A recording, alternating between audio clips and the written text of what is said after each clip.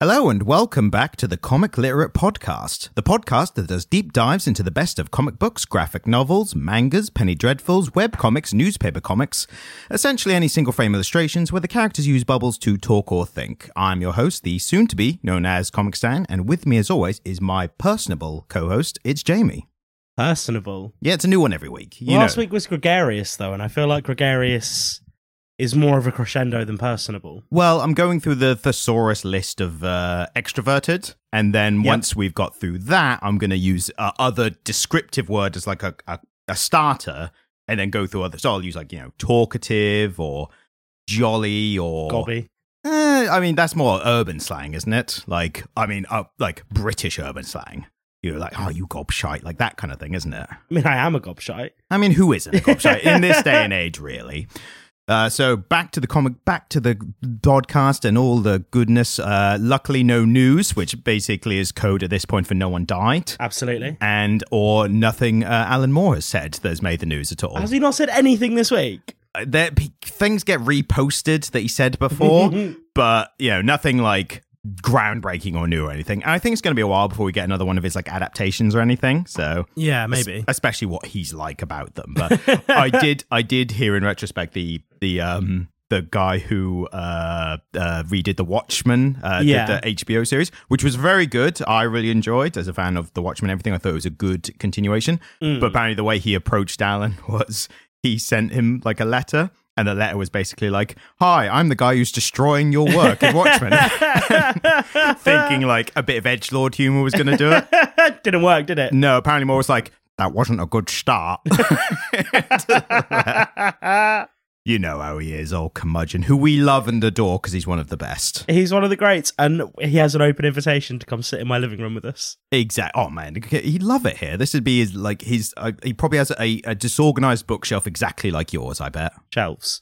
Shelf? What'd I say, store? Well, I mean, the problem is, if I only had one disorganized bookshelf, life would be good, but there are many.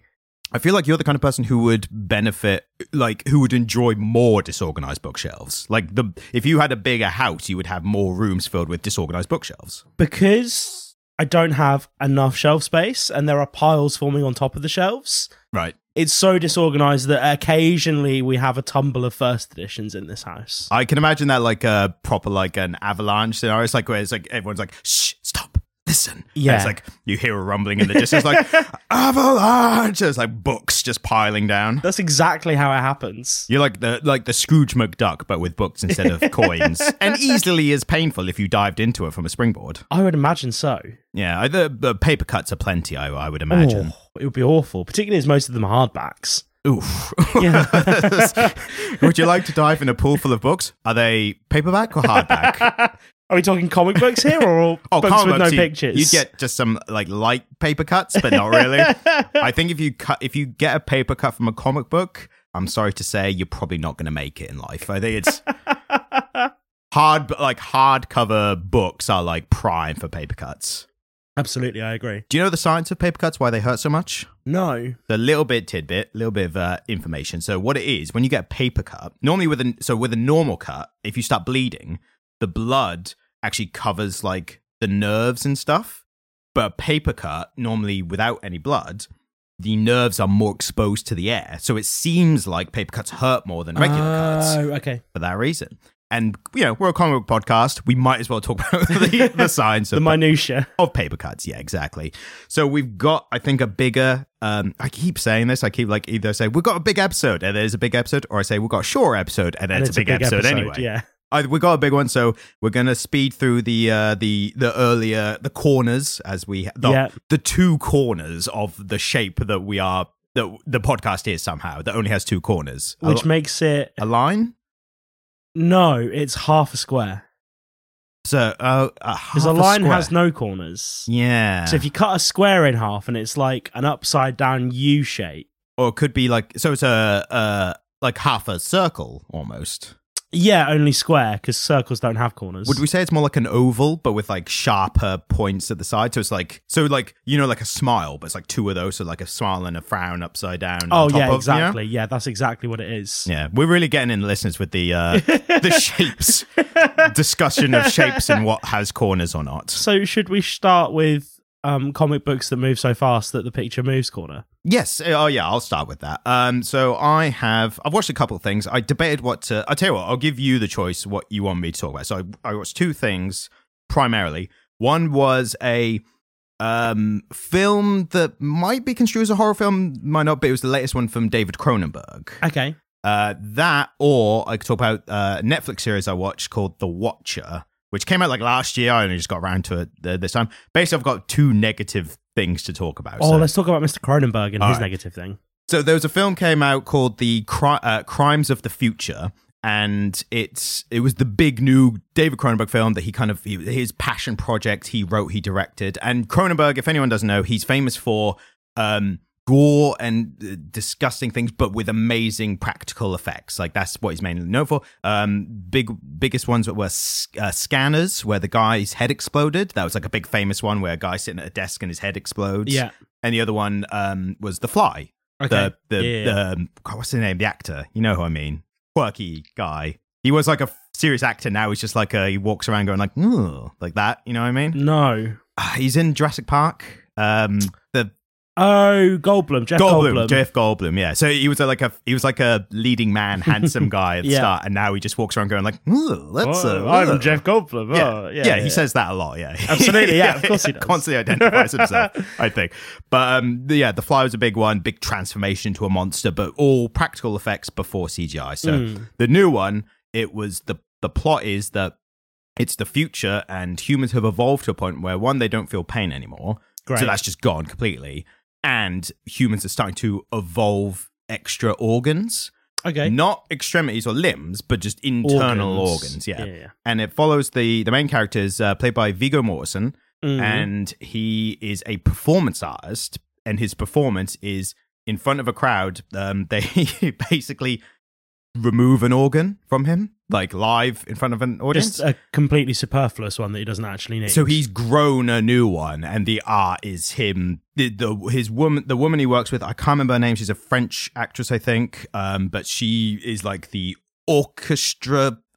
Who's the orchestra who does the waves the wand? You know, conductor. She's kind of the conductor, but with like a machine that takes the stuff out of him. Okay. And because he doesn't feel pain, he's just like awake during it and whatever. And it kind of goes into like evolution as a crime where like people that the government are trying to stop people from growing these extra organs because they don't know what they're going to do and whether humans should be allowed to evolve at this stage or not, whatever. Mainly Cronenberg and organ removal. You think that's going to be awesome because it's going to be lots of cool looking gore and stuff. And unfortunately, it's pretty dull. Oh, okay. From the plot I've just given, you would not think something like that would be dull. But it's all like beige and brown, like everything is. There's machines that look kind of like bone and extremities and stuff. And you would think on paper it sounds like interesting, but it's just so bland and boring. And there's just like... There's a subplot about like a kid who's grown a stomach and can eat plastic or something, and that's going to be like the next evolution. And it just kind of peters out without much happening and stuff. And yeah, that's an interesting story. It's an interesting story, but it was told in a way. And the guy, the Viggo Mortensen, who's the performance artist, he's like working with a police department that's investigating all this.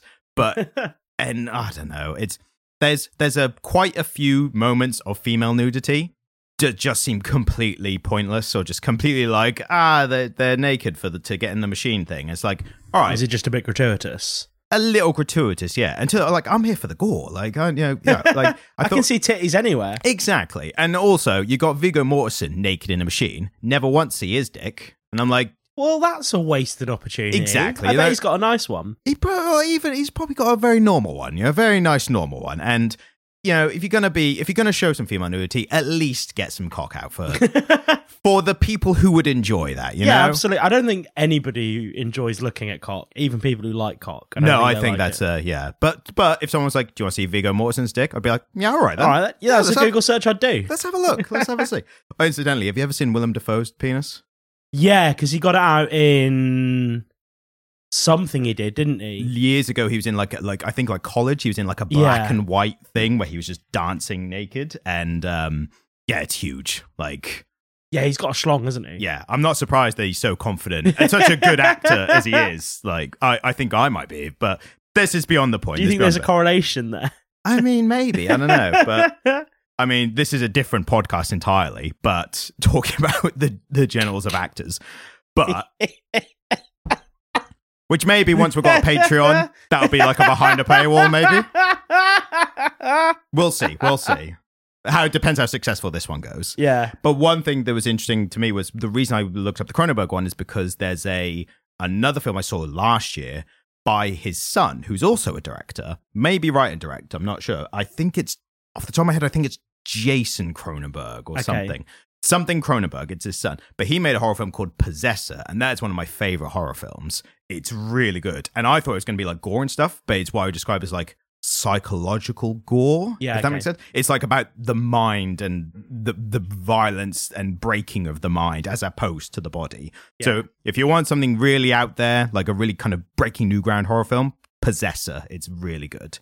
Awesome. That's my corner, and now we slide along shiftily to Jamie's comic books with way too many words and no pictures corner. Yeah, which weirdly is going to go straight back to penises. What is this? This is the theme of today's episode. So I've been reading the Hollow Land, the Book of Norfolk Folklore, on and off. Right. But I joined in with the unwashed masses in their droves, Ryan. This sounds probably sketchier than it is, but I'm gonna let you continue. Currently reading Spare. Okay. Oh right, yeah. Prince Harry's book. Okay, yeah. And yeah, there's the part where he's got frostbite on his todger, and he opens up this cream, and it reminds him of his mum because he's applying this cream to his mum. No, that's not what happened. Do we cut that or do we leave that in? I think we leave it in, mate. Okay. He's applying this cream to his frostbitten penis. Right. At his brother's wedding, or around the time of Will's wedding.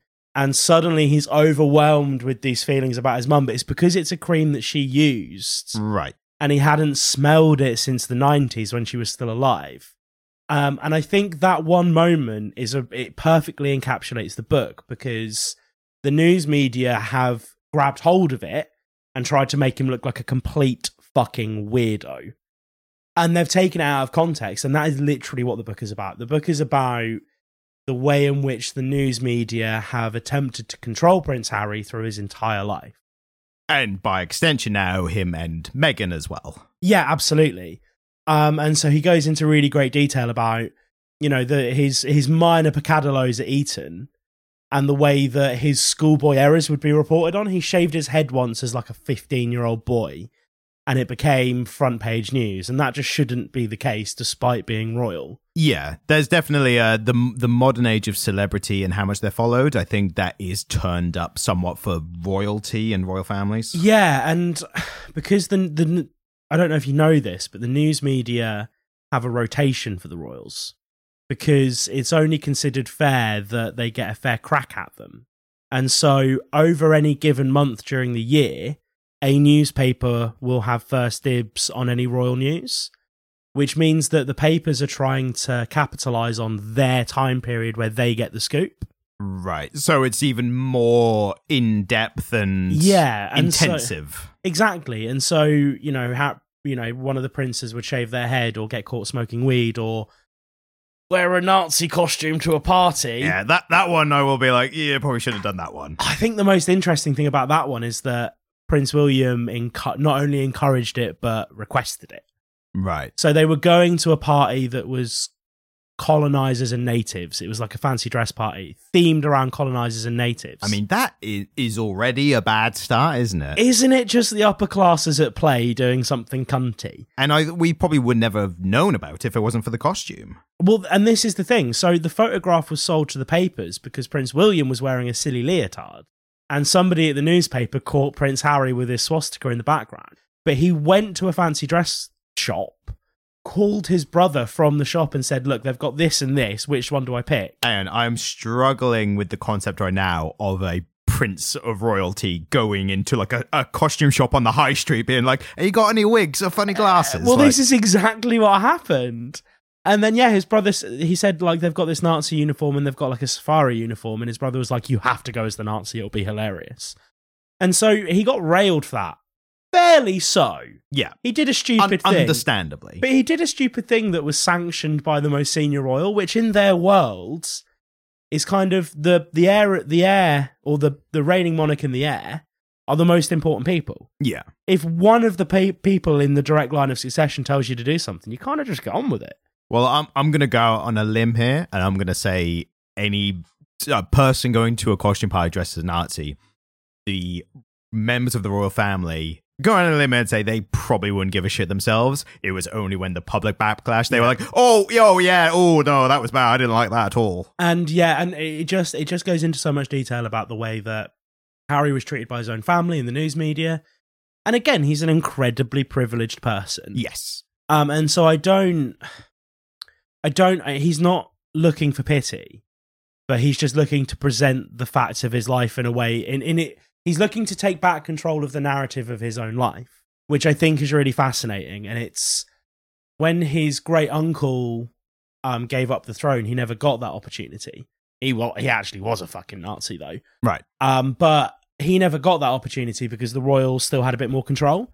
But we're now in a period of time where actually they don't, and he's able to do that.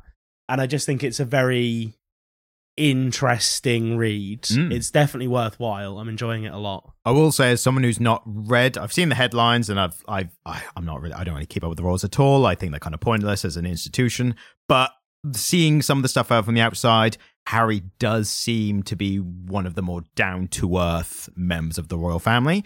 But also, what is important to recognize is the bar is pretty fucking low for being normal, being as close to normal as possible in the royal family, because they are all insane people. They are a bit bat-crap crazy, aren't they? Yep. And, Prince Andrew, they protected him. That's the whole other thing, which... Please feel free, if you want to laugh, watch his interview. I think I was like Newsnight or something, where he was like, I'm going to sort out all this Epstein stuff and it's all going to be blown over by tomorrow. And they're just like, I can't sweat and I was in a Pizza Express. And everyone's like, what are you doing? You're a sweaty nonce, go away. I can see you sweating now. So that's a good one. It's a good interview, but sounds like an interesting book. Yeah, I'm enjoying it. Yeah, it's interesting. And speaking of interesting books, see that awesome segue right I there. love it. I live for it. It was a good segue. We this episode are delving into. We're kind of doing a rotation of older and newer titles. The newer titles, we obviously want to be kind of at the forefront of what's happening with comics now, but it's also important to pay attention to the bigger titles that came before and now influence this generation. I think this is a very good one for influencing culture, dialogue, character portrayal, generations and different generations of kids and things like that. We are talking about Scott Pilgrim, the Canadian title, written and... Hang on, I've got all the information here. Written by Bryan K. O'Malley. Yes. Is it Bryan K. or is it Bryan O'Malley? Or is it just Brian? Am I thinking Bryan K. Vaughan? Bryan K. Vaughan, who is also an amazing comic book writer. I think you're right. It might just be Bryan O'Malley. I've got here, I believe, Bryan Lee O'Malley. So it's the Lee and the K that you might have... So I've got the blurb. Do you want me to give it the old movie trailer voiceover? Oh, go on then. You indulge me every time when you allow me to do this. Also, I'm making a reel so I can send it to whoever makes the trailers for films. You listen to all this I've done already. So, Scott Pilgrim is a series of graphic novels by Canadian author and comic book artist Bryan Lee O'Malley and released in 2004. The series is about Scott Pilgrim, a slacker and part-time musician who lives in Toronto, Ontario, and plays bass in a band. He falls in love with American delivery girl Ramona Flowers, but must defeat her 7 evil exes in order to date her in peace. So it's very simple. Well done. Yeah. That was good. So I read this years ago. Yes. In its entirety. That's one thing we should start, I was going to say, was what drew you to reading it? Because obviously I've read it now on your recommendation and for this episode. So what drew you initially to it? The music connection. Okay. It was a comic book about a musician. And I read it in my early 20s as a guitar player who hated his fucking job and was a bit slack and kind of had a certain amount of arrested development in some areas. as opposed to now, where you're none of that. When I really have all of my shit together. You just don't play guitar as much anymore. That's the only difference. Because I don't have time. Yeah. So I kind of identified with the protagonist a little bit, unfortunately. Well, that's one thing I noticed earlier on, and also just reading the blurb, is the slacker character trope, which is something we touched on quite a bit in Why the Last Man. And I think this, from a similar era, I think Why the Last Man started like very late 90s, like 99 or something, and this 2004. Again, calling back to like with Why the Last Man, the Kevin Smith era of slacker films, and also the film that inspired him called literally Slacker. Yeah. But this is prime from that generation of slacker characters, and there was just an entire generation of people our age who were disaffected youths who didn't have much going for them. There was nothing major going on in society that, you know, gave us a reason to do anything almost. So we drew to these characters because they were the inspiration. We were the inspiration for these slacker characters, and this is one of the prime examples of that, I think. Yeah, absolutely. And, you know, good observation on my part. I was a little self-pat on the back. So creator Bryan Lee O'Malley, was apparently actually inspired to create the series and eponymous character of Scott Pilgrim after listening to Canadian band Plumtree's 1998 single, Scott Pilgrim, a song then Plumtree singer Carla Gillis described as positive but also bittersweet, which I think is a very good translation for the comic book. In particular, O'Malley was inspired by the lyric, "I've liked you for 1,000 years."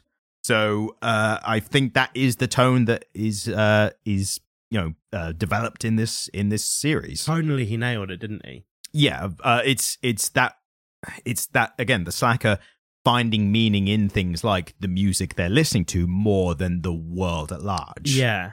And especially the character being in a band as well. It's very centered around that as well. Yeah, absolutely.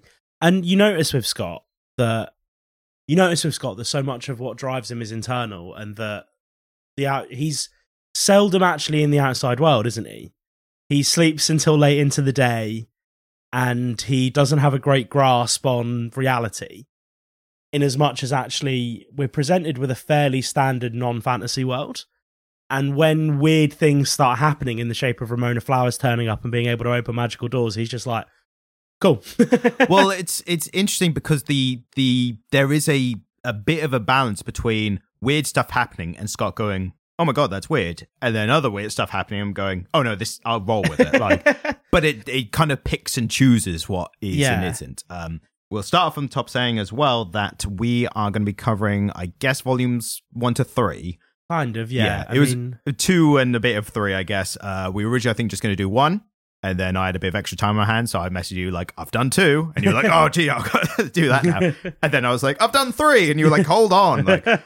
So did you like it then? Did you enjoy it that much? Yeah, I liked it, and I knew that. So my coming into this was I saw the film about 10 years ago when it came out, 2012, and that I saw that, liked it, and then haven't touched it again till now, pretty much. Yeah.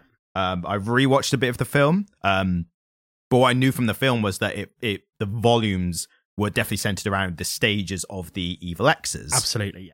So that's one thing that, the 7 Evil X's, it does seem to be the cornerstone of the entire series and the story.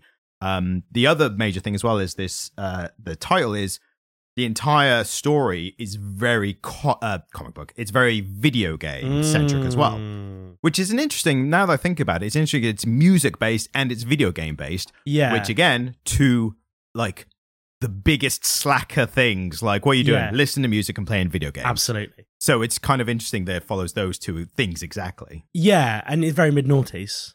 Yeah, 100%. I mean, that was when video games were coming into their own as like the mainstream thing. So yeah, I mean, you think the PlayStation 1 came out in 99? Yeah, around then, yeah. And that's the point where video games became a mass media?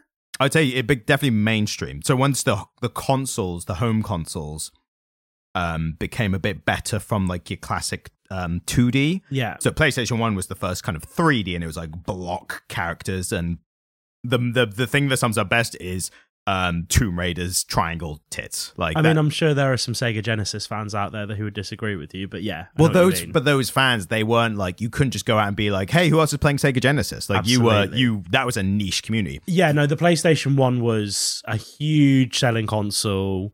It was affordable and attainable in a way that early Segas and Nintendos weren't. Exactly. And PlayStation had, there was obviously Nintendo adverts and stuff beforehand. Sega and Nintendo had like a bit of a back and forward war. Yeah. But I feel like PlayStation being Sony was like the big... So Nintendo and Sega, they were, as far as I'm aware, I might be wrong about this, but they were like video game centric companies. Like, we make video games. Nintendo initially actually started out in the late 19th century, very late 19th century, as they made playing cards. Playing cards, yes, exactly. But they were game centric. Yeah. Whereas Sony was already an established electronics company, I think. So them releasing the PlayStation was like, the big dog has now entered the industry kind of thing. And so Sega largely went bust releasing the Genesis to the extent that they had to let PlayStation advertise at their launch for the Genesis. Right. And they weren't a real competitor to the PlayStation. Not in any functional way. And so it was the first time that a single console had as much share of the market as it did, because PlayStation had most of the market share until Xbox came out. Oh, yeah, for sure. And even then, the original Xbox wasn't a serious competitor to the PlayStation, I would argue. I would say the original Xbox was, because of specific titles, mainly like Halo. That was a first one, and that became quite well known. Microsoft had a good standing because they obviously Windows and then created the Xbox, so they had a good start. Definitely took Sega off the map. And Nintendo, they always kept to their kind of niche. They came back in prominence with... They stayed with the Game Boy. They always had the Game Boy run along, but the Wii was the big one they came back to, and that was the generation of PlayStation 3, Xbox 360, and the Wii were like considered the three corners of the market. But I think what's interesting about this is that the era of video games that it's drawing on is something earlier than... Yes, and there are aspects that do come and go as the industry goes on. Like, there's a bit in one of the issues where after Scott beats one of the exes, he wins a life. Yes. And that's something that comes and goes. So what they were very prime in the kind of PlayStation 1 era, and then they started to go in favor of lingo, and it's like not quite like health bars obviously replaced lives. Yeah. And then health bars became like, I don't know what the term is, but it was like a health threshold where you could take some damage. Yeah. And then you could go back and like recover a bit and then come out again. The idea of getting a life back was more prominent in games that didn't have a save state. Yeah. So arcade, quarters and nickels in America, that kind of thing. Yeah, because it didn't have a save state, so you didn't have a place you could restart from. And so getting a life was getting a life. You were extra getting time. Yeah, you were getting one more pop at it, weren't you? Extra time for no extra cost. Absolutely, which was the big thing. Interestingly, there was a big thing about the Lion King game that was on PlayStation 1. Notoriously difficult. That was on Sega Mega Drive. Oh, it was Sega Mega Drive. It was on PlayStation as well because I played it. The 2D side scroller, right? Yes. Yeah, I have a copy. And you know why that's so difficult? So that you couldn't finish it in a weekend rental period. Not just that, it was also based on the original arcade thing. So for a similar reason, the arcade where you would pay money to keep playing. Yeah. And it was that followed on as well. And obviously a helpful byproduct was people were renting games. Well, I thought that was the explicit purpose. I don't know. We might have heard different stories. But yeah, no, I always heard that they made that game as difficult as they could so that you couldn't finish it in a weekend rental period. So you'd have to rent another copy. They're both equally devious reasons for the kids being like, I could finally play the Lion King game, and then like busting controllers because they're so pissed off. Do you know who made that? Not off the top of my head. Virgin. Wow. Virgin Games. Virgin done everything. They've done a bit of everything. Yeah. Good old Richard Branson. Yeah. So it is a good title. I like say up top, I enjoyed it. The main thing I noticed immediately is the dialogue. This is one of the earliest comics, I think, this is the earliest comics that had like a young millennial dialogue, which I think did become, I recognized it as Whedon-esque, which unfortunately is not a great name to reference these days because he's not a good bloke, but he did kind of popularize a kind of quippy dialogue, which has now become the cornerstone of the MCU because of how he did it in the Avengers. And to an extent, Jon Favreau in the first Iron Man film. and that. But that started in like the Buffy the Vampire Slayer series, and also Gilmore Girls. It's a bit kind of that as well, which I'm just pulling very specific references. I'm sure other people will read other ones. Yeah, I mean, Gilmore Girls has a really kind of inherent intellectualism to it, doesn't it? Because they speak so fast. They speak so fast, and also one of the characters is pitted as being very, very clever.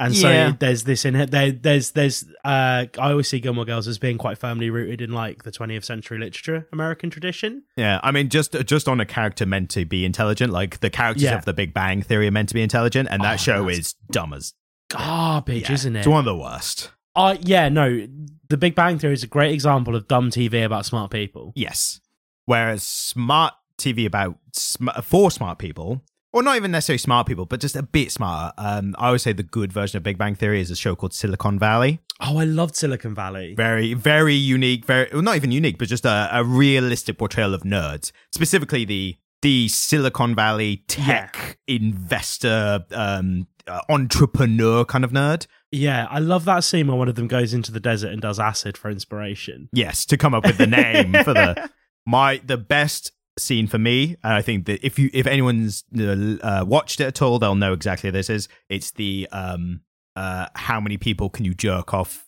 in a room scene, that's like they brought in mathematicians to give them the theory that would go into this kind of thing.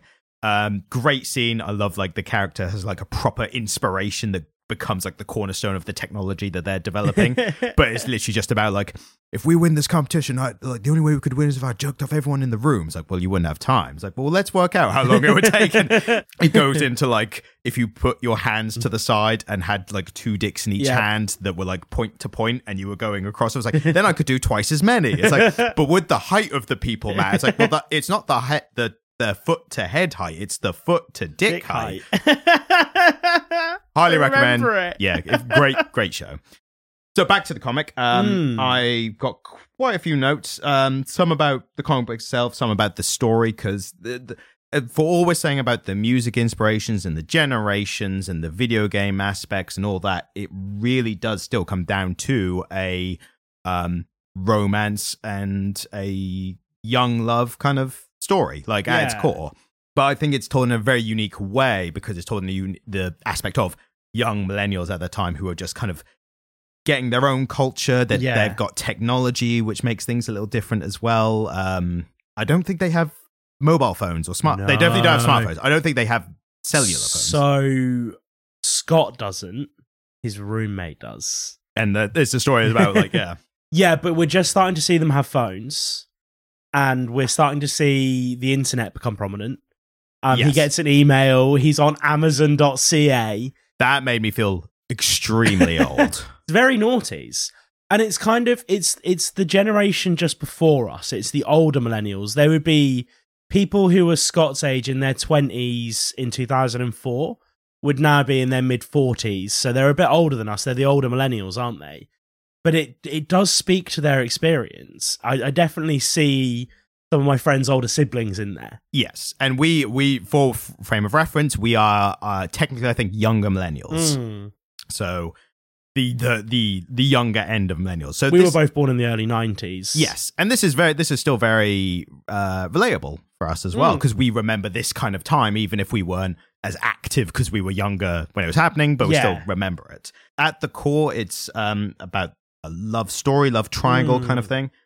It's an interesting plot point that Scott is 23 and he's going out with a 17-year-old, which I don't know what side I'm on for that, because it's highlighted in the thing. It's like, because his friends are like, oh, you're not taking advantage of you, and he's like, no, we haven't done anything. Like we are going slow. And his exact words were, I'm not a user. Yes, exactly. And yeah, I'm not sure. It is an odd age gap, I would say. And there's a thing with age gap where people always kind of reference like, oh, well, people older, there was like 10 years apart or whatever, and it didn't matter. And it's like, yeah, but this threshold is when you over this threshold, it's like 2 completely different people. In fact, when he's breaking up with the 17-year-old girl, she says exactly that. There's 9 years between my parents. Exactly. I think the pivotal thing is that to an Anglo audience, you're like 17 and 23 is a bit gross, but it's legal. But what he's doing in Canada is pretty illegal, actually. Is it illegal? Is it like, I don't want to get into like bloody age of consent or any of that I'm bollocks. pretty sure their age of consent is 18. Right. Well, then, yeah, it would be, I mean, for anything to happen would definitely be illegal then. Yeah, and so within the context of the rest of the characters who are all in their 20s, most of whom in kind of adult relationships at this point, they're all looking at Scott going, what are you up to, buddy? Yeah. And that, but the sense I get from Scott is that he's a bit of a young soul, though. Oh, yeah. Well, the slacker is, again, the person in arrested development. Like, they haven't grown to the age that they are. They're like mentally or responsibilities or anything really. Because he doesn't even have a job. He plays in a band, doesn't even have a job. And these days, I don't know if it's the current like cost of living crisis that the entire globe seems to be experiencing right now, or more especially in the UK for some reason. But the idea of someone being active in society and not living with their parents and not having a job is insane. Yeah, that wouldn't happen now, would it? No, the closest you get these days are drug dealers, and even they have jobs. Yeah, they're hardworking individuals. Yeah, they're industrious, they're entrepreneurs, they're getting out there. Yeah, absolutely, plying their trade. So that's I think maybe in the early noughties someone could not have a job but still like move out with their parents and mooch off friends and stuff. Yeah, these days, like if you try to move in with friends without a job, they were like, am I supporting you now? Because I don't want a child to support yet. And Wallace is supporting him. He sleeps in Wallace's bed. Yes. There's that beautiful panel where they give you a full view of the apartment and they label everything. Yep. And anything that's useful is Wallace's. Yeah, of course. And what's interesting as well is I'm trying to save most of the film comparisons to once we've done with the comic. But interestingly, the film has their ages as 22 rather than 23. And I noticed that specifically because I think the film was like, let's rein it in a year, just get a little closer. Make it a bit more palatable. Let's get in the 5-year gap. Like, let's just get in there. And also they do some jokes and panels like exactly like the comic. And one of them is the apartment. So it literally pans to the apartment, has all the same labels as the comic book panel does. So that's something I'll mention later when talking about the film, which we'll do as a little add-on at the end.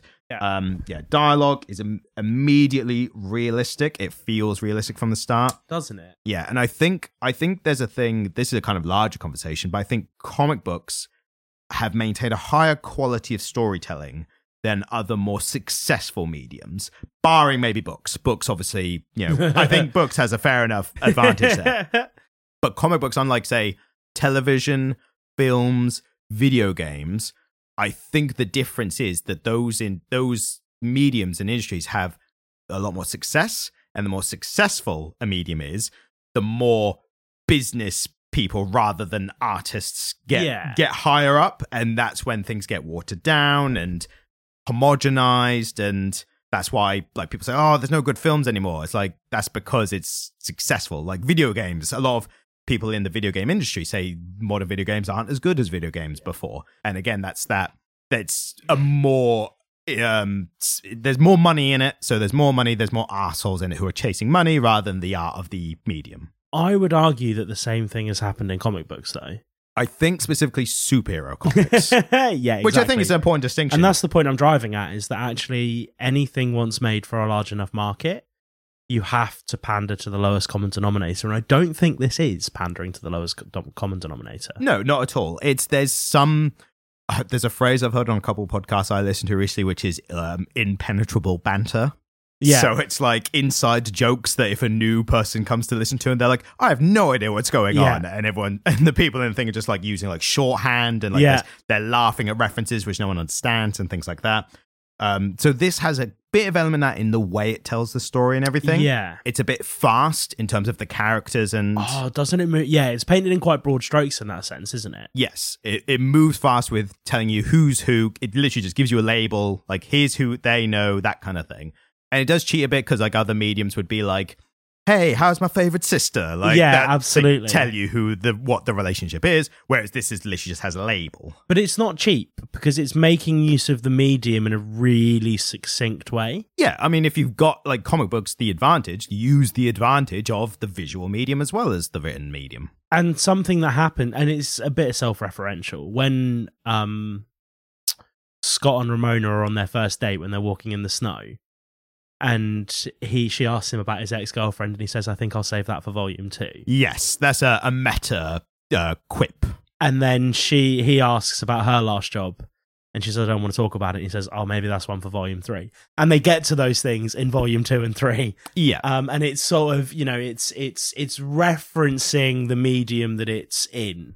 And I like that. I like when form meets function in that way. I find it really charming. I think when that originally happened in 2004, or the early noughties, I think it was more original then. And I think the success of titles like these has now made it almost a bit hack now to do it, if that makes sense. Like Deadpool, who is a favorite character of mine. I will admittedly say I think he's really beaten the dead horse of meta humor. And he's going to continue because there's another film coming out and that he's going to keep doing it. So I think that style of humor and storytelling, I think, is a bit worn now, or at least requires a lot of innovation to make it good again. But early noise, this was like, you'd read this back then, you'd be like, oh, wow, it's referencing stuff. I think the difference is that it's a tool that he uses sparingly and occasionally. Whereas with Deadpool, it becomes a central observation of the book that Deadpool is aware that he's in a comic. Yeah, it's a aspect of the character, which if you did a Deadpool story and didn't include that, people would be like, what's happening? Can't he do that anymore? Like, and this is the thing. And so when somebody actually uses a rhetorical device like that, but uses it for a purpose and uses it sparingly, I think it retains its impact. And I think it is impactful in this instance. Like, I think it does work. Yeah. The fact that Scott and Ramona are kind of quietly aware of the fact that they're participating in a fiction. Yeah, and it is a nice little like, I know what that. That's exactly. That's fun. Yeah. One thing very early on in the first issue or first volume, I'm not sure what the issue structure is because I just read volumes. It's volumes. That's very interesting. I think that's very noteworthy. So each volume released as volume about 150 pages around that. Yeah. So interesting release schedule for something like that. Definitely closer to the Japanese manga release style. And this is something that I was going to touch on. Yeah. It looked like a Japanese. Yes. So it wasn't released as a tall comic book. It was released as a small novel-sized book. And it was originally black and white. Right. The version that we see commonly reprinted online was a special edition for like the 10th anniversary or something that was printed in full color. Right. Originally it was a black and white comic. Originally it was a black and white comic and it was printed to look like a manga. Are we still are we still classing it as a comic or a manga? Well, this is what interested me about it the first time round, is that it looks like a manga, but it is a graphic novel that is so distinctly Canadian that I think it defies genre in that sense. It does. It definitely does a bit, and even compared to modern comics, I think it still defies genre. I don't know anything else that's like this, and I don't know if that's a lack of people being able to replicate the success of it, or it's so niche that you haven't had someone come about to try, if that makes sense. Yeah, as much as you were saying earlier, the speech patterns that are used in it have been replicated and defined a generation, the way it was presented didn't do that. Yeah. And people pick and choose things like what to replicate in their own writings, obviously. So that's understandable. But in the first volume, near the beginning of the first volume, the only comic I've ever known to have a song played in the story and to give you not only the lyrics of the song, but also the notes and chords to play it. Yeah, and the way it prints those chords, that is a chord sheet. Right. And that would be instantly recognizable to somebody who learned to play guitar in the noughties. Because that is, if you went to like, what is it? What was the website?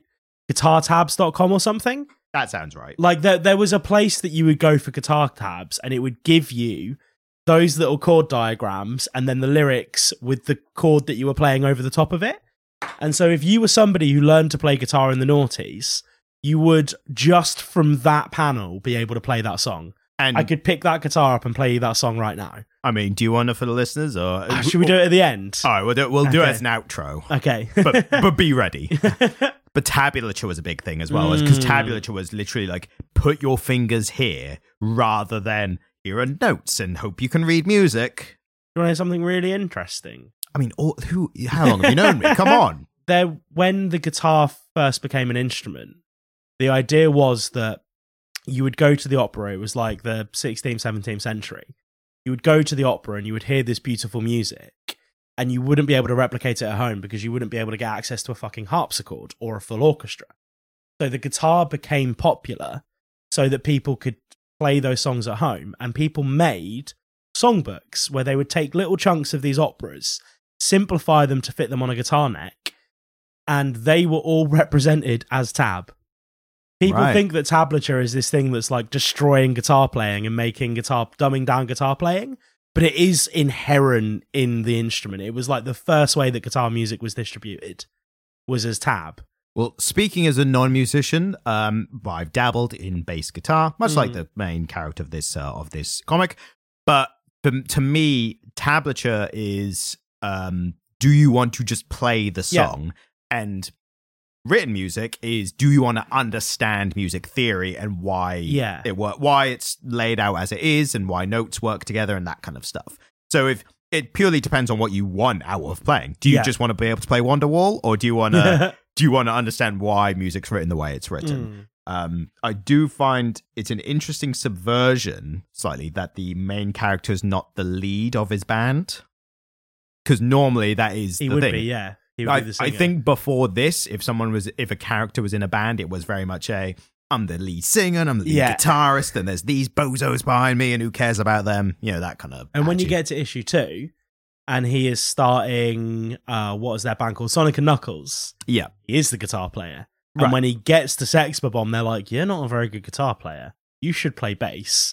And doesn't that just fit with Scott Pilgrim's character so well? Yes, not quite good enough to go like out and out and be the best at something, but just good enough that he can join along with everyone else and what they're doing. Absolutely. Which makes a whole lot of sense. It definitely speaks to the slacker vibe of everything as well. 1 second, I have a follow-on point. I just need to Google something.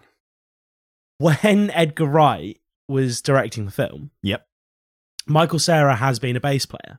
Right. And there's footage of him on set when they're recording, and they're all rehearsing together. Right. And Edgar Wright says, Michael Cera was actually a bit too good on bass to be Scott Pilgrim, because he could already play. And so the rest of the actors were learning to play their instruments, and he had all this time to just practice and hone his chops. And there was a point where Edgar Wright was like, he's too good. Like, he's playing properly. And if you watch Scott Pilgrim play bass, he plays it with a pick. Right. You'll know that that's kind of cheap. That's the standard rock band bassist, isn't it? Well, it's the guitar player playing bass. If you're a real bassist, for anybody who's not a musician, a real bassist will play finger walking. Yeah, they'll play with their fingers. Look at Flea. Geddy Lee's a great example. Yep. Any great bass player will be playing with their fingers. Not Scott Pilgrim. He's hammering that Rickenbacker with a pick. And that is also a bit of a punk thing, isn't it? The punks all use it because they didn't need a complex. It was just a his stance with his knees together and the neck of the bass angled a bit downwards. That is very Elvis Costello, very kind of post-punk, new wave. Like, the actual quality of the music wasn't really important. It was the vibe. It was the vibe, the attitude, and the spirit. And doesn't that fit with Scott Pilgrim's character so beautifully? Well, that and the time, because this is the post-punk era of rock. Because obviously the 90s were the early 90s, late 80s, early 90s were punk, and then 90s were grunge, which kind of had a bit. I mean, punk was kind of 70s. And then the 80s, you had the New Romantics and the post-punk. Right. And then the 90s was grunge, wasn't it? Yeah. And if you were in Britain, it was Britpop because we didn't get grunge. And and Britpop was musically the same level as like punk, pretty much, wasn't it? Like simple chords and themes and stuff. Well, Britpop was more of a callback to kind of 60s progressions. Like Oasis were trying to be the Beatles. Blur had a very kind of 60s, is it pop, is it rock kind of thing going on. Britain had a little kind of renaissance of 60s culture in I feel like that 90s. Was mainly Oasis being like, we're the Beatles. Yeah, well, yeah, they were northern and they wore round sunglasses, so... Yeah. I don't want to steal the joke, but there's a podcast I listen to, The Weekly Planet. I'm going to keep referencing them. The guy, James, Mr. Sunday Movies, his impression The cat doesn't like that you stole the joke. Yeah, she's very high up on the intellectual theft and IP. Absolutely, yeah. No, if you try and steal her intellectual property. But the joke he does is basically his impression of Oasis, and it's, I hate my fucking brother. And that's it. It's a good joke. Because it could be either of them. It could be either. Yeah, that is Oasis. But no, I just think that you know when you're watching TV or a film and they get the casting right and it really complements the character, or if you happen to be into something. So if you were a watch person watching the Avengers and you see Tony Stark with a really nice Patek Philippe, which I believe is what he wears. I think he wears a Patek. You kind of go, oh, that's so cool that they nailed the thing I'm into and it complements the character, because Tony Stark would have access to some really fucking nice watches. And it's the same here. The fact that Scott isn't the lead singer, he's the bassist, and the way he plays the bass and the kind of music they're making, it just fits the character so well. And I think it makes it more believable and more real. I think it speaks to this comic being so unique and specific in that it nails these particular niche interests and genres. And I think there's other comics that I can't name off the top of my head. There's other comics that probably nail other niche interests. Yeah, absolutely. So well that we might never know of because we're not in those interests, but you through music found this one specifically.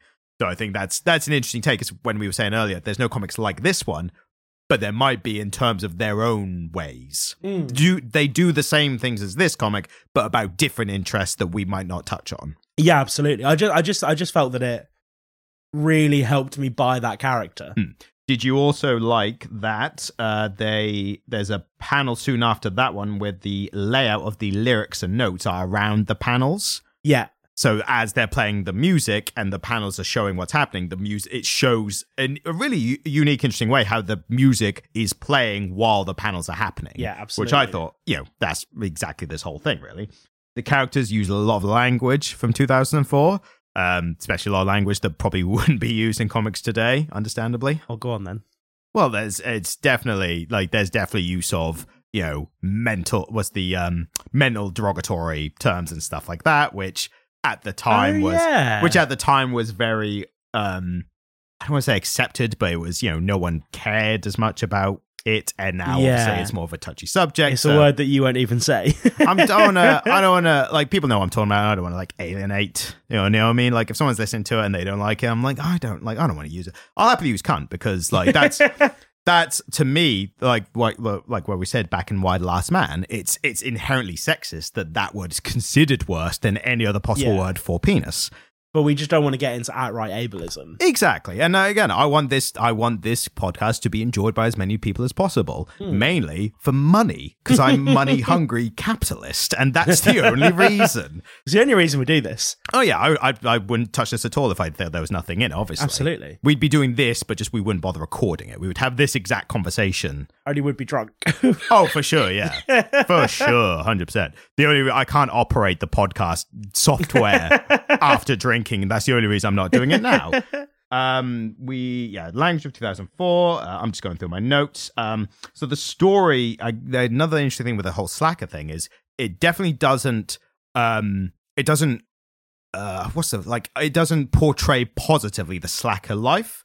No. And more specifically, the character of Scott Pilgrim is not portrayed as a good guy, really. He's not portrayed as a bad guy either, but he's definitely morally grey in a very normal sense. There's a lot in him to identify with. Yeah. Don't think he is meant to be a wholly likable character. No, and he's not idealised in any way. No. To the point where his friends and people close to him constantly call out the stuff that he does wrong and the stuff he's not doing.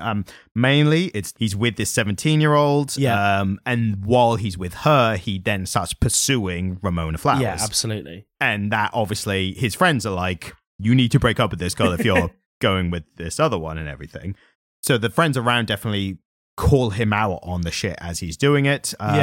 And like you said, it's not meant to be idealized, but it's definitely relatable. Even if you haven't been in this specific situation, I think the idea of like being in a relationship and feel like you need to break up with the person, or being the person who's broken up with. It gives you the other side. So it's definitely relatable.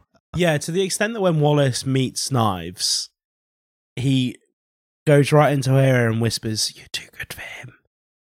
And problem is, the whole quippy dialogue, we take that as like a, ha, Wallace, you're being or whatever. It turns out, no, he was actually telling the truth. Yeah, absolutely. And then he refers to her as a sweet angel, which I think is lovely. There's this Wallace is an interesting character, isn't he? He's a great character. I especially like his portrayal in the film, which we'll get to later, but he's played by... he's good in the film. Kieran McCulkin. I think Kieran McCulkin, is it? We call him McCulkin.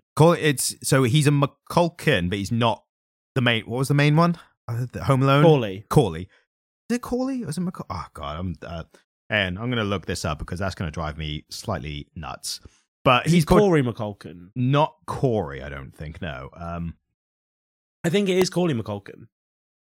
So Macaulay Culkin. I never realized how difficult that name was to say. Macaulay Culkin. Macaulay Culkin is the main one, but he has a brother who I believe is called Kieran Culkin.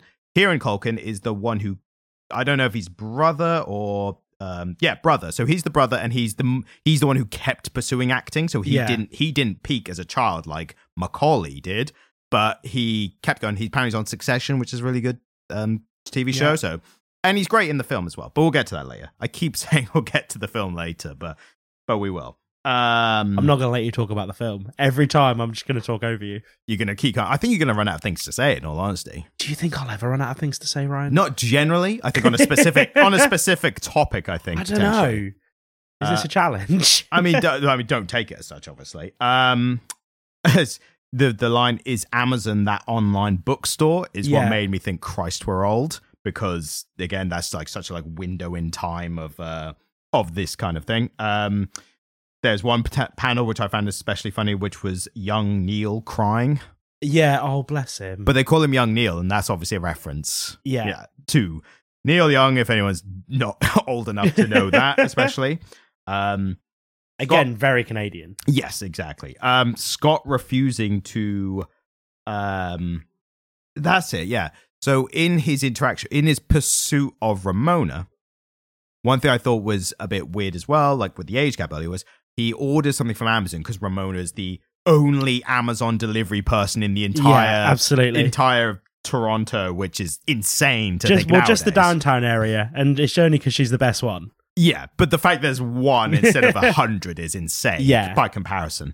But he orders something from Amazon, knowing it's going to be her delivering it, and then when she arrives and tries to give it to him, he's trying to chat her up, and at one point will not sign for the thing until she agrees to hang out with him later. Yeah. And that, I think the problem there is, that's one of the few things where, as a character, something he's done that should be criticized is not really acknowledged in the book as like, that's probably not something you should do if you're pursuing someone, you know? I think that kind of stuff, especially in the early noughties, there was that kind of like, oh, he's just being lovable kind of thing. But like, that's the thing where there's a kind of thought experiment these days where if you take the actions of someone like in a rom-com or something, if you put those actions onto a less attractive person, would they be viewed the same way or not? And I feel like if you were like a young girl, a delivery, Amazon delivery person, and you're a young girl and you turn up to a bloke's house and it's like a 40-year-old fat balding man, it's like, I'm not going to sign this until you agree to go out with me. Like, that's what I did. And I thought, that's probably not the best. So, not in defense of that behavior, there's a reason that he's behaving that way. But that is that explicitly, would you say it's explicitly explained in the book why he does that? Yeah, she apologizes, doesn't she? He says because she's been running through his mind all day.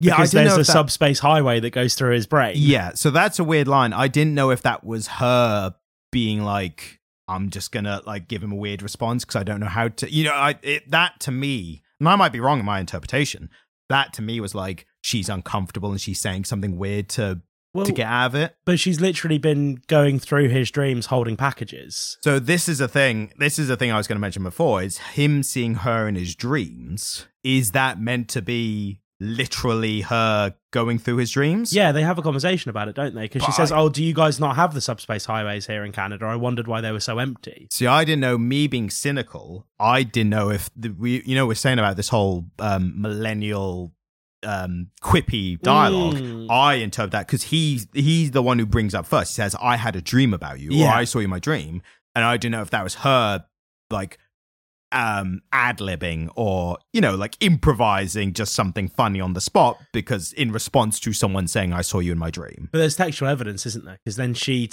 when they're on the snowy date, she goes through that door in the snow. She drags him through that door in the snow, and then they're back in the house. And I think that as well, I think I interpreted that initially as just a metaphor for them going back to hers. Oh no, I think that was I've always taken it very literally because those subspace highways that she moves through become quite prominent.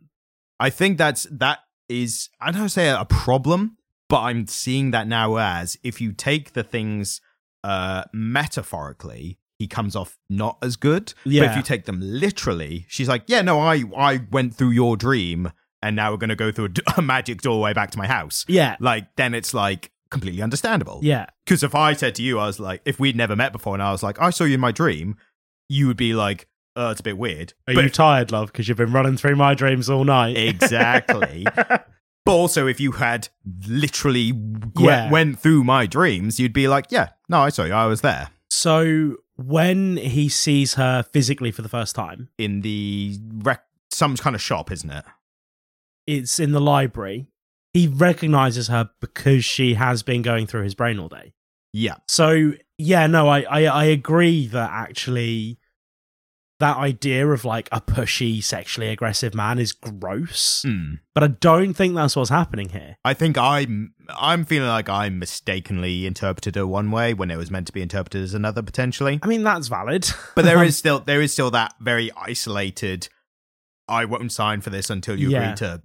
That in itself is a bit weird, and I don't think it's malicious. Obviously not by the author, and not even by the character. I think it's a young man's mishandled way of flirting, but the problem is we're now a day and age where those mishandled, mistaken social things, we are now seeing how the other side react to it. Yeah, absolutely. And the detriment it can sometimes cause to the person on the other side, even if it's meant with no ill intent or maliciousness or anything. Yeah.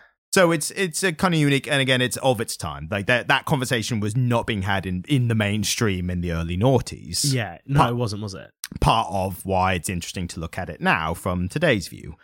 What other notes do I have? Yes, I made a note. Walking into Ramona's room was weird, even if it worked. No, see that. At another point, that is weird. That's the one where he walks into her room and she's getting changed, and he's like, "Oh, sorry." It's like, "What did you expect? Like, you just walked into her room." Like, I don't know, that the film I think does those points a little better. Yeah, because the film, she says, are you going to not sign this until I agree to go out with you? And in the film, he then takes it and signs it and gives it back to her. So in the film, 10 years later. They made a point of him being like, "Oh, I've signed it now, so you are now free to go, but I am still asking if you would like to hang out." And again, with the room, he walks in and immediately closes his eyes. He's like, "Oh, sorry," and whereas in the comic, I don't think he closes his eyes or anything, does he? He's just like, "Dude, I'm changing. What are you doing?" Yeah, so I think that maybe comes off not as good again, but open to interpretation. That's another thing. Scott receiving the email from the first Evil X from Matthew before anything's even happened with Ramona. So what has he done? He's attempted to talk to her at a party. Yeah. And then all of a sudden the first X is like, "Whoop, we got a live one. Like, send the email. Let's get going." So initially when I read that, I thought, well, that's weird. Why would they do that? But in hindsight, it seems like that's how the X's and the League of X's, as we later find out, how they set themselves up as a barrier for any new potential boyfriends. So, like, even if you just express the slightest bit of interest, because we bang, you get the email. Exactly. And we later find out from Gideon that why it is they're able to find out about every expressed little bit of interest. But yeah, I thought that was odd at first, but yeah, it makes sense in hindsight. I do like the I've got an email. No, we're going to fight to the death. And he's like, this is boring. I'm just not going to read it. It's like, that's the most millennial thing I've ever. It's like, it's when he gets the letter and he starts reading and he goes, I guess I'm just not that interested in what this guy's selling. Which is the most millennial, like, post. Yeah, like, absolutely. Like, reading things. I'm not interested. What else? Good foreshadowing of the Gideon character, who obviously becomes most important in, I'm guessing, the last volume, or at least the second to last volume. He becomes progressively more important in the story. Yep. And if spoilers for the ending, if it's been out for ages, so I'm not that bothered about spoilers. But he is the last Evil X, and he's like the boss who was behind it all. He's the BBEG, the big boss, big bad evil guy. Yes, exactly. D&D parlance for you there. Is that just D&D, or is that originated from D&D? Yeah. The big boss is like the video game aspect. Yeah. When you're playing D&D, you'll always be kind of second guessing, going, is that the BBEG? The character we just met, is that the big bad evil guy? Is that him? Not to be confused with, is that the BBC? The British Broadcasting Corporation. I'm going to write the BBC into my next D&D campaign just for you. So thank you, I feel honoured. Weird line from Scott early on when he's trying to break up with Knives, and he says, are you even allowed to date outside of your race? Oh, yeah. Which I think is one of those things that he's, again, an ill attempt of, like, here's reasons why we shouldn't be together. But, I don't know, like, I assume Knives is meant to be a second generation immigrant by the sounds of how she talks about her parents. That might be wrong. I don't know. I'm gleaning that from small clues. Well, we see her mum on the bus and she speaks clipped English.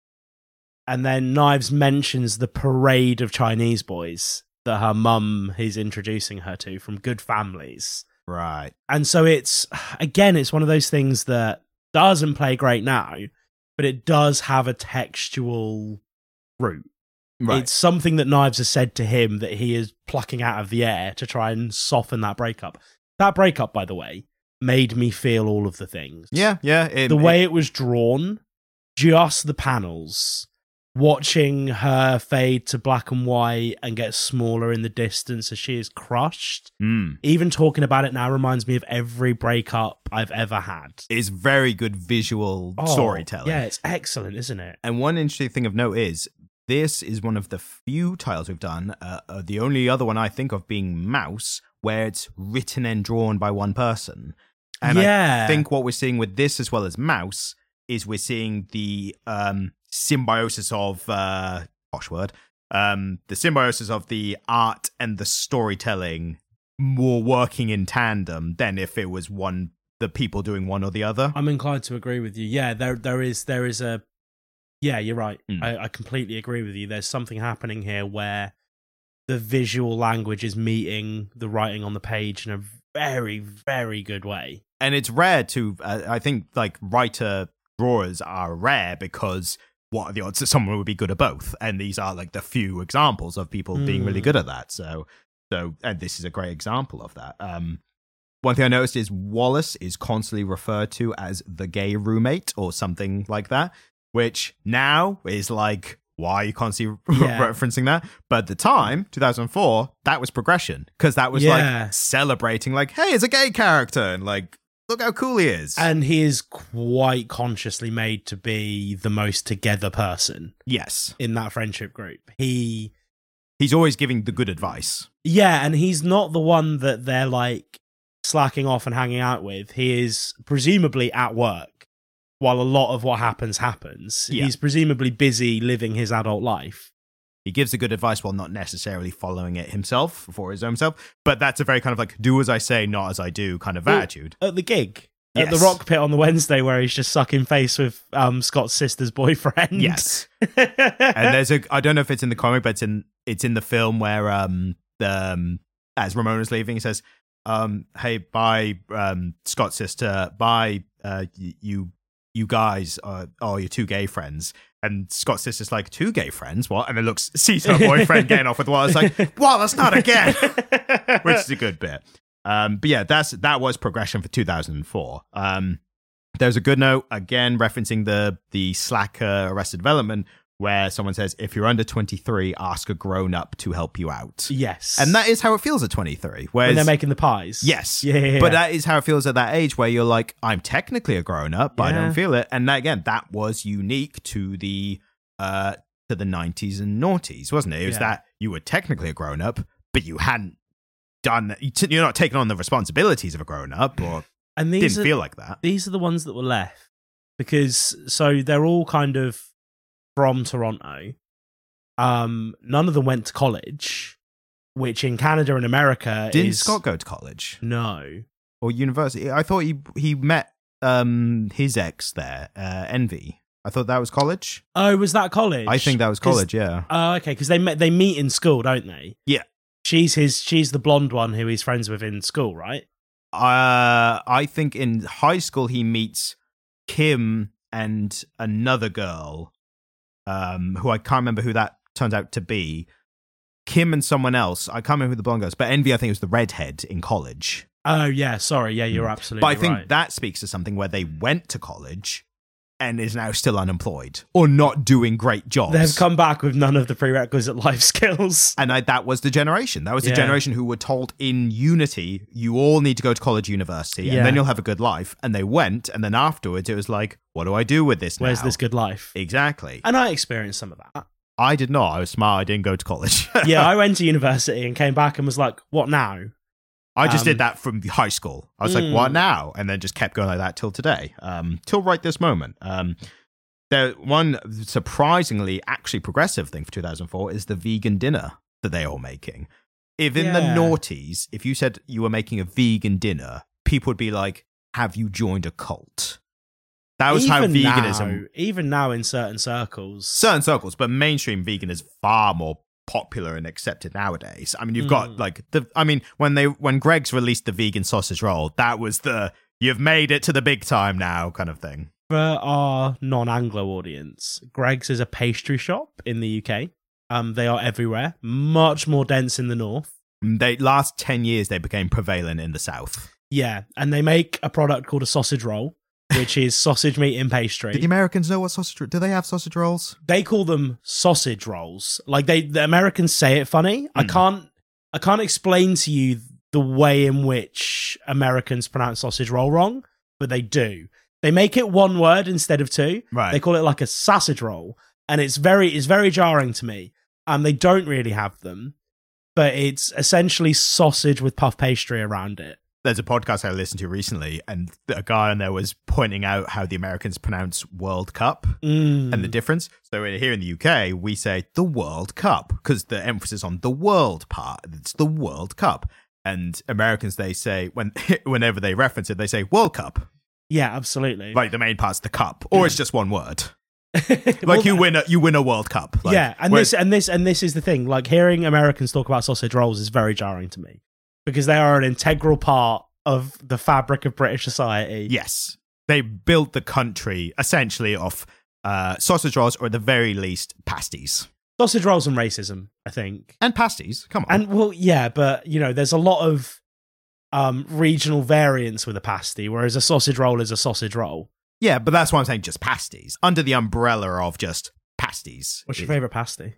I'm not a pasty guy. I'm a sausage roll guy. Like, of the choice, I'll always get sausage roll. But I acknowledge the importance of pasties, even if they're not primary for myself. So I'm fat, and I get a steak bake and a sausage roll. You just love them both equally. You can't. It's like choosing a favourite child. Oh, God, I was vegetarian for so long, Ryan, and I've rediscovered meat recently. It's been awful. Yes. I mean, you could go, like, where this conversation started, you could go with the vegan sausage roll from Greg's. Sometimes I still do, because I AB'd them the other day. I got a vegan sausage roll and a sausage roll and enjoyed both equally. They were both a delicious treat. Yeah, they're both very good. That I shamefully consumed in my car. Imagine you sitting in a car park and someone's like, Jamie, what are you doing? It's like, get away. Don't look at me. That's exactly how it went. I'm ashamed. With two sausage rolls simultaneously being eaten. Oh, what a tangent. Yeah, the fact they're making a vegan dinner in 2004. Like, when I lived in 2004, if someone said we're making a vegan dinner, my first question would be why? I'm going to go home and eat my mum's meatloaf or whatever. Yeah, like I'm not gonna have any thanks. Yeah. Whereas today, bit more enlightened, bit older, and just the attitudes as a whole, I'd be like, I'll give it a try. If it's something's good, then it's good. It doesn't matter if it's meat or veg or whatever. If somebody put a plate of food in front of me and said it was vegan, I'd be like, cool. I think in the noughties, we'd only just accepted vegetarian, whereas at that point, it's like, also I don't eat milk or eggs or anything else. I'd be like, oh, buddy, hang on.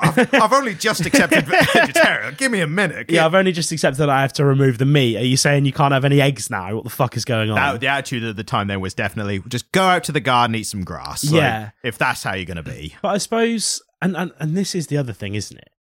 The slacker, whilst they were a bit useless, that character trope would often have their finger on the pulse of what was cool.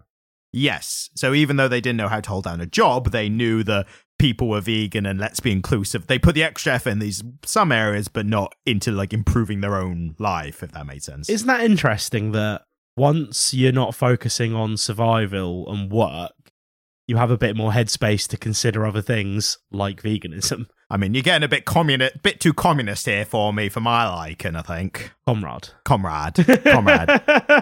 Just from that response, you can tell that one of us works in finance and the other one works in social care.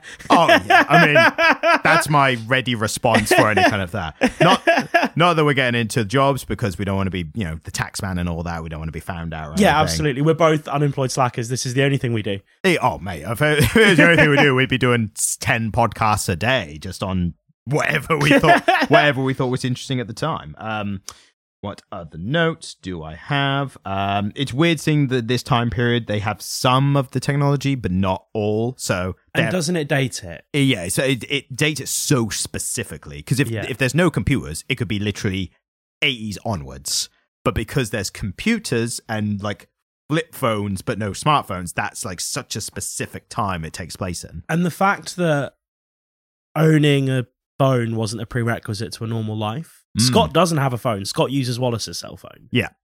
And Wallace's phone was kind of seen as a luxury. And yeah, it dates it to the noughties. Yeah. It makes it feel like the noughties. And do you know what? Makes me miss the noughties a little bit. Yeah, I mean, it was a more innocent time. I love my smartphone, but my God, does it have a handle on me? And I think once you introduce modern day technology into a story, you're so much more limited on plot. Because the idea that two characters don't know... The idea that two characters... We're cutting that out. Nah, we'll leave that in there. The idea that two characters could be unaware of each other's goings-on is now implausible. Because it's implied that a character in something written in 2023 would have a smartphone. I wouldn't say it limits storytelling. It definitely changes it. Because there are obviously some things you can't do anymore, like horror films. When someone was stuck in a cabin in the woods, they'd be like, you'd have to be like, oh, I know I've got no signal or internet or 4G. That's why it's scary. But there are now added ways of storytelling of relationships between characters, of relationship between characters, which they show through like text exchange. And like there's now added aspects like being left on red is now a signifier of characters' reactions to each other. And although, don't you find it homogenous where any scene that is a text exchange between two people who are like engaged in the early stages of a relationship, like Scott and Ramona, is just two people snuggled up in separate beds, and you're seeing screen caps of the messaging app, and it never looks quite right because they're not allowed to use the branded ones. Yeah. And I just think, a conversation in a coffee shop would have been so much more beautiful. Yeah, but it has to reflect the like if you are choosing to set in modern day, then you do have additional ways of storytelling. They're just different, I think. Yeah. And I get what we're always going to have a fondness for like the remember the good old days and all that, but it doesn't mean I don't think you're limited. I think there's just different ways. That's just my perspective. There's a funny thing there's a meme going around of the guy and a girl messaging while they're in bed, like from separate rooms. Yeah. And the guy's like, oh, I had a really great time to you today, and I really like you. And the girl's like, she writes back, oh, thank you so much, but she abbreviates it, so it's AWWTYSM. She says that like, oh, thank you so much for that, and he reads it back. He goes, autism. It's such a dumb joke, but it's a dumb joke, but I like it. I mean, that is autism. And he's like, how did she know? And that's an example of great storytelling that can be done through text. Absolutely. Plus, you can't break out an eggplant in a conversation at a coffee shop. Eggplant, peach, droplets emoji. Well, not now that everybody has a smartphone. Back in the day, you could have fronted that one out. Back in the day, we had to buy an eggplant from the shop, and we had to bring it round, and we had to be like, what do you think of this? Back in those days. But yeah, the sale of eggplants has gone through the floor. The one thing I thought was very interesting, and I think this is a good, an interesting point on my, like when you're, what's the word when you're like reading something and you're like making observations, or, you should know this, when you're making observations. When you're reading. I'm just going to keep saying, when you give... I don't have a fucking Scooby, what you're trying to say. When you're given a book in school and you're like, who has some thoughts about... Analysing a text. Yeah, I don't know the word analysing, obviously. So my amazing analysis that I gleaned from perusing this title was the concept of everyone's exes being evil, I think is a young person's immature attitude towards relationships. And I think that's a good metaphor of the book entirely. Demonizing your exes. Yeah, because when you're at that age, you suddenly have strong feelings for a person and you explore them and you become connected, and then it ends. Those early breakups are, emotional, and you don't know how to handle them, and they're short-lived, but you're like, we were going to be together forever and all that. So I think the idea of villainizing your exes is that how you cope at that age. Because there's a lot of like, oh yeah, we were really close, but then like she became a bitch, or the guy, or like, oh, he became like an asshole, and she was fucking crazy, bro. Exactly. Yeah. And I think that speaks to this. But I think what's interesting here is that because so many of the men are stunted and they're in that state of arrested development, they're kind of playing into it. Well, it's played up, I think, for the plot of the book and of making it like a video game, bosses at the end of levels, that kind of thing.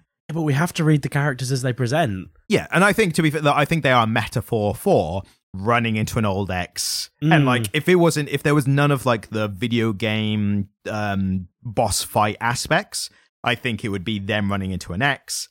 I think it'd be them running into an ex and the ex being like, oh, who's this guy with now? Like, not as good as me. Like that kind of attitude. Whereas now it's, we must fight to the death. Like that kind of thing. Which, again, it's a good metaphor for, I think, a real life thing. Have you not fought any of your partner's exes to the death? I mean, luckily not. I don't know how leveled up I am and whether I'd actually be any good or not. Because that's the thing. Scott's good at fighting from the start. Scott's the best fighter in the province.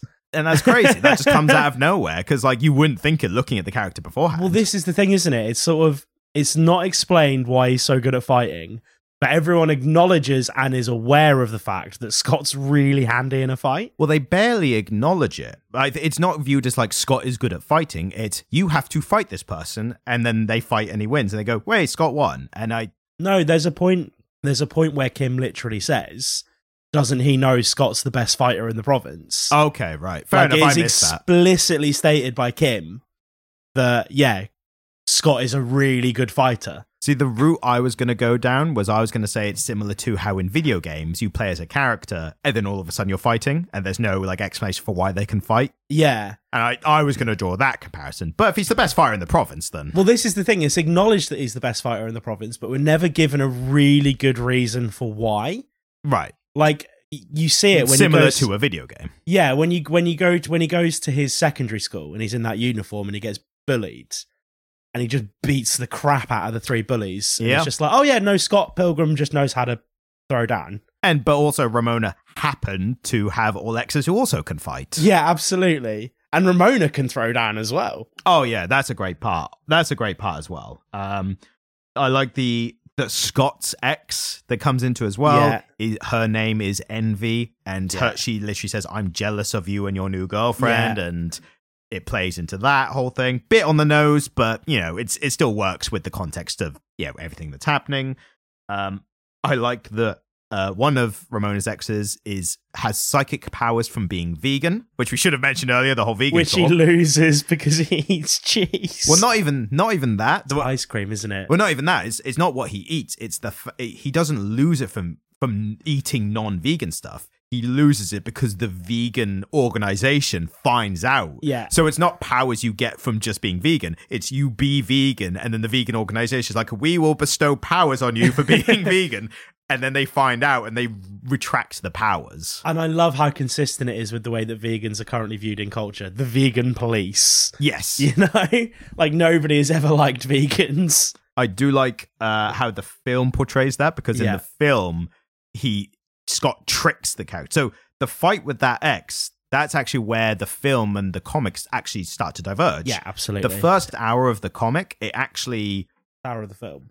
The first hour of the film almost exactly scene for scene portrays the volume 1 and volume 2. Volume 3 is the fight with the third ex, and that's where they start condensing things to fit in the film. And I think that's interesting because like volume 1 and 2 is all like set up for the main story. So they use all of that. And then when you get to 3, it's like, we're going to leave a bunch of stuff out. This is when we get on to talking about the film. I don't like the film. I really like the film. I don't think it's that well paced. And you've hit upon my exact issue with the film, is that it's really poorly paced. I think there's a difference here is because you read the comic first. Is that right? I did, yeah. I think you read the comic first, and I think this is a larger problem with adaptations of comics. Yeah. Although, I think in the way the film is paced, this was a perfect place for Edgar Wright to start developing the style that we see in the Cornetto trilogy. Yes. I think he'd already done Shaun of the Dead by this point. Had he? Let's find out. For me, the film does a good job of condensing the third ex-boyfriend fight, because in the comic, it happens over almost like 3 scenarios. Yeah. And like there's a middle one where they run through a shop, and it's like a Canadian reference to the specific shop that's only in Canada. And I think they take that out for the benefit, because it could be taken out. It didn't need to be in there. Yeah. And so rather than happening over 3 situations, it is the one fight. Yeah. And the whole vegan aspect, as much of a joke it is a kind of plot point over those 3 scenarios, whereas the film condenses it by, in the fight, Scott realizing that his powers come from being vegan, he goes, "Oh, why don't you have some of this drink that I put soy milk in?" And he's like, I can read your mind. I know you've put half and half that, so I'm going to have the other drink. And then Scott's like, "I actually put half and half in both of them, but I thought really hard about only putting it in that cup." And I think that's a smart condensation of the a smart abbreviation of the longer volume. They just condense it into almost like a 10-minute bit, but it still works. It still hits all the beats, and I think that's smarter because Scott doesn't trick him like that in the comic. No, and in the film, that actually gives Scott a bit more of like, yeah, he can fight, but he's also smart and he can trick someone in a scenario. And it's the intelligence that Scott starts to learn from Ramona. And I think something that we haven't talked about yet is the trope of the manic pixie dream girl. Yes, which we have to talk about here. That I think was started. It's more commonly referred to as starting in the film 500 Days of Summer. The Gordon Joseph Levitt and Gordon Joseph Levitt. Gordon Joseph Levitt. Yeah, and I can't remember her name. She was New Girl. She played Jess New Girl. Zooey Deschanel. Zooey Deschanel, yes. So Zooey Deschanel, a lot of people credit as being like the first main pixie dream girl. Yeah, although it's a trope that has existed in young adult fiction for a while. Right. That's interesting because I only know about it obviously from when it became popular in film. So when do you have a gauge of when it started in fiction? I would say late 90s, noughties. And I suppose the key element of a manic pixie dream girl is that it's not a great character trope because it distills a female character to what a man can draw from her. Yes, so what she can offer the man in his life and his quest and everything. And whilst Ramona has her issues, Ramona has really adult problems. And they are condensed to almost the point of not being as central in the film. They're definitely removed somewhat. Yeah. She's more of I wouldn't say a perfect character, but she's she's more of an idealized character. She's more of a manic pixie dream girl in the film. Yes, she's a more rounded character in the book, and she has these really adult problems, and she had a very adult relationship with Gideon. It would appear that she was cohabiting with him. Yeah. In a way that a lot of the characters aren't really. But I think what's interesting here is that a lot of what we see of Ramona is what Scott can draw from her. Yeah, what she offers the main character rather than being her own three-dimensional character. Yeah, exactly. And I think on some level, a lot of people would argue that's a bit problematic, actually. I think it once it got overdone so much that people started to notice, like, hey, why don't we give some like real issues and characteristic traits to this other character in the story rather than just the male protagonist? And Ramona's kind of idealized here. In the film, more so even than the comic, I would agree. Yeah, she's idealized a little bit. She certainly has her shit together more than any of the other characters, doesn't she? Other than maybe Wallace. I mean, she has a job for one thing, so that's puts her well leagues above bloody Scott. Yeah. Two interesting things. I searched 500 Days of Summer to see when it came out. It came out in 2009. So of the films, it's even 3 years before the Scott Pilgrim film. So definitely, I think, started in film the manic pixie dream girl. I might be like, if you're listening, feel free to write in however you can, give us some other examples. The other thing is I searched 500 Days of Summer and, it has like people also ask on Google. And the top one is, what was the actual point of 500 Days of Summer? A lot of people have sat through the film and it ended. They went, what was the point of that? Yeah. Like, as you should after a film. A really good example of a character that kind of starts to get you towards the manic pixie dream girl from fiction is Alaska from Looking for Alaska by John Green. I do not know that at all. So, John Green is a name you'll probably be familiar with. He's the started off YouTuber. Yeah, absolutely. So, Looking for Alaska was published in 2005. It's based on his time at his boarding school. But there's this really strong female character, and what we see from her is what the protagonist can draw from her. And I think what John was doing there was very aptly portraying his adolescent understanding of romantic attachment. And that was idealizing a girl rather than getting to know the person. Exactly, yeah, absolutely. And to be fair to John, he wasn't doing that in an unknowing way. It was a very knowing choice that he made, and Miles, the protagonist, we're conscious of the fact that he's doing that. But I think that trope exists here to some extent. Right. I think the trope of the manic pixie dream girl does exist here. But I mean, even as much as that interaction we talked about earlier, where she's at the door just trying to do her job, and Scott's kind of, for better or worse, he is transfixed on her. Yeah. Because she's been running through his dreams, and it's kind of, there's this element of shell shock, and all he's really seeing from that interaction is the thing that he wants from her. Yeah, it's just an interesting looking girl. Yeah, exactly. And so, yeah, I think there's an element of that. But again, it's of its time. It's from the period where that character trope was really starting to be explored, the mid-noughties. And so it's very much of its time in that as well.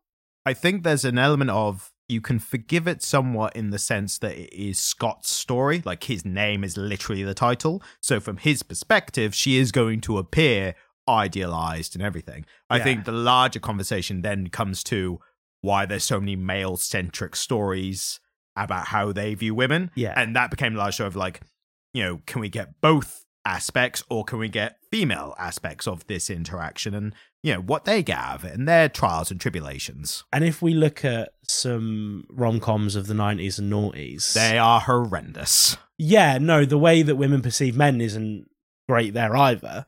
But if they're even allowed to have their perception yeah, shown. Absolutely. But it's synonymous of the time, isn't it? Yeah, 100%. And the noughties, I think they were starting to change what the idealized girl was, but mainstream-wise, we weren't quite at the level of actually deconstructing the female characters as actual characters and people. Yeah, I think Ramona Flowers would be seen as quirky. Yeah, and she's more of a significant, albeit plot point than a character. Yeah, and the fact that she's seen as quirky is almost kind of, it diminishes her character. It diminishes the specifics of her character and distills it down to, oh, she's a woman who has interests, therefore she is quirky. Yes. It's not just a woman with interests, like all women. And also, Scott, for all his faults that are shown, and even the ones that we've discussed, and whether they are good or not, the fact that he's had faults at all makes him more dimensional than her. Like, if you give a character faults and problems and, you know, not always doing the right thing at the right time, that makes him more interesting and relatable as a character. Ramona is, I don't think anyone would relate to Ramona, because it's like, unless you just relate to being the object of affection for guys like Scott Pilgrim. Yeah. And I really identified with Scott. Yeah. As a man in his early 20s reading this, I was like, I see some of myself in there. And it wasn't a great mirror to look into, but there was certainly something in his peccadillos to identify with, wasn't there? Because he's the most well-written character, and he's the title character, so that is understandable. Yeah. The last few notes I've got, one is when they're dealing with Envy, who is Scott's ex. Yeah. The Ramona is very understanding of Scott still being hung up on his ex in the breakup. But then I know that's pretty understandable considering her situation. The fact that she's got a league of exes who fight any new boyfriend is like, I think she's, you know, you can be a bit understanding when it comes to his normal scenario. Yeah. The only other note I've got, the last note I've got, is actually from the film. So I did watch a little bit past where we were in the comic. I got to her fight with her female ex. Yes, yeah. And I just noted down those two lines that I particularly liked. One was when Scott works out that this woman is an ex of Ramona's, that she goes, oh, it's just a phase, I was bi-curious. And her ex goes, yeah, well, I'm bi-furious. Like, that's great. That's a great line. Like, you can rarely, it's only specifically usable, but it's very good. And the other one was, as a insult to Ramona, her ex calls her a has-been. Yeah. Love that. Amazing wordplay. I think that's all that's all I've got, unless you've got anything else you want to reference or talk about at all. I think we've done a decent time. So I think but only having done essentially the first 3 volumes, I'll say, I think we've done a good job. Yeah, I'd say so. Ultimately, the end of the line is highly recommend if you're of our age. If you're younger than us, you might get something out of it. But you might already have, if you're into comics younger, you probably have your modern titles that already cater to a lot of these things. I feel like for the Zoomers, it will be a lovely little look into what the noughties was like. That's really good, actually. If you're a Zoomer and you want a time capsule to 2004, this is highly recommended for that. Because it really did upset me post-Brexit that they took away the subspace highways. They were so convenient for getting about, Ryan. Yeah, and then they shut down all those, the Jungle Canyon rope bridges? I know. How do I even get about these days? That's we're not going to say where that's from. If you know where that's from, you're one of us. But don't Google it. Just write in yes or no. I know about the Jungle Canyon rope bridges. That's all. So I think it's time. That is time. To say goodbye. So if you'd like to see my witty observations on the world, you can come to Byronic Monkeys on TikTok, which is something I'm still doing. I would recommend, if you can, get those on YouTube Shorts as well, because there's a whole global political situation, which I would not be surprised if TikTok was affected by that in some way. YouTube Shorts seems to be YouTube's version of them competing with it. It absolutely so is. If you can, like I was going to say before, get on YouTube Shorts if you can. We're going to have our animated clips once they're ready. We're going to have those on the YouTube Shorts as well as TikTok.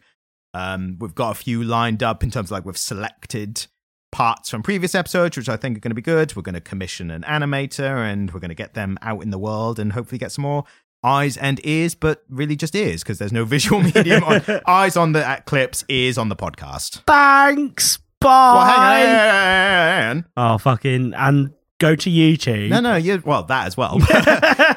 But we are expecting a musical outro. Oh, yeah, right. I'm going to get it up and I'm going to see if we can, I'll be able to work it out. All right, so for the outro, one of the few times that this will be happening on the podcast, because for obvious reasons, we will be outroing with the musical stylings of the gregarious, personable, extroverted Jamie, take it away. I can't be sure, but I heard you crawl through the door. Didn't say a word, and I think I tried to go to bed, but instead you went to the floor, and you've been out drinking with the other boys again, telling them we're only friends. Thank you, goodbye. Thank you, Wisconsin.